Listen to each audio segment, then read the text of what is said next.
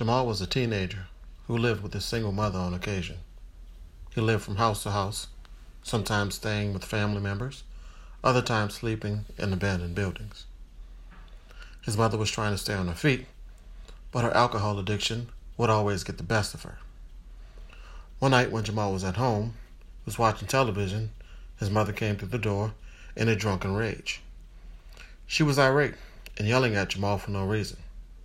Jamal sat on the couch, very confused. He knew his mom was always dealing with a drinking problem, but never did she in front of him. She has never taken her anger out on him. This was the first time. She got so angry, she started beating him with her hands. After she was done, Jamal was laying on the ground with blood coming out of his mouth from a busted lip. He got up from the ground, dazed and confused. Once he was finally able to get up, he decided that he didn't want to be in the house anymore. So he takes his mother's keys and finds a pack of beer in the fridge and heads out. He had driven before, but he was nowhere close to being a good driver. It takes him a while, but he finally gets his car out of the driveway and up the street. After driving around for a while, he finds an empty parking lot and he pulls into it.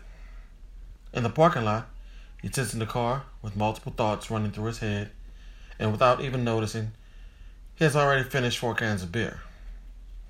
After the 4th beer, he was feeling a little out of it, so he decided to head home. He thought everything was normal, and he was driving regular, but he was swerving all over the road. When he looked up, he sees sirens and flashing lights behind him. Jamal knew he was going to be in a lot of trouble. He blacks out and doesn't remember anything that happened that night. The next morning, after regaining consciousness, and was standing in front of the judge that was telling him that he would have to enter rehab and a foster care system because his mother wasn't fit to take care of him. Jamal didn't know what to think or who to believe, but he had accepted reality. When he walked out of the courtroom, he and his mother made eye contact, and he could see she was crying. This was the last time he would see his mother. Once court was over, Jamal spent a few weeks in a group home where he would have to sleep on a bunk bed with up to 15 people in a room. The conditions in the group home were not good at all. Kids who acted up at home sometimes didn't eat, received less clothes on colder nights, and sometimes even received physical punishment.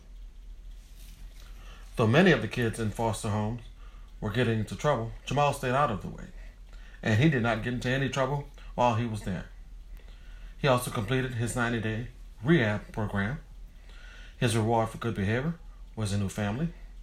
It was a regular Saturday, and he was doing his chores in the backyard when he was called to the office. His first thought that he was in some type of trouble.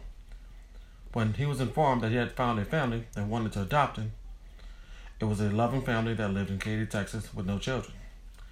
They took Jamal into the family with open arms and put him in a great high school and surrounded him with loving people. Jamal continues to grow and forget about his past and move forward in his life. He's expected to graduate in May. My legacy: one of a kid made it out of foster care to be successful.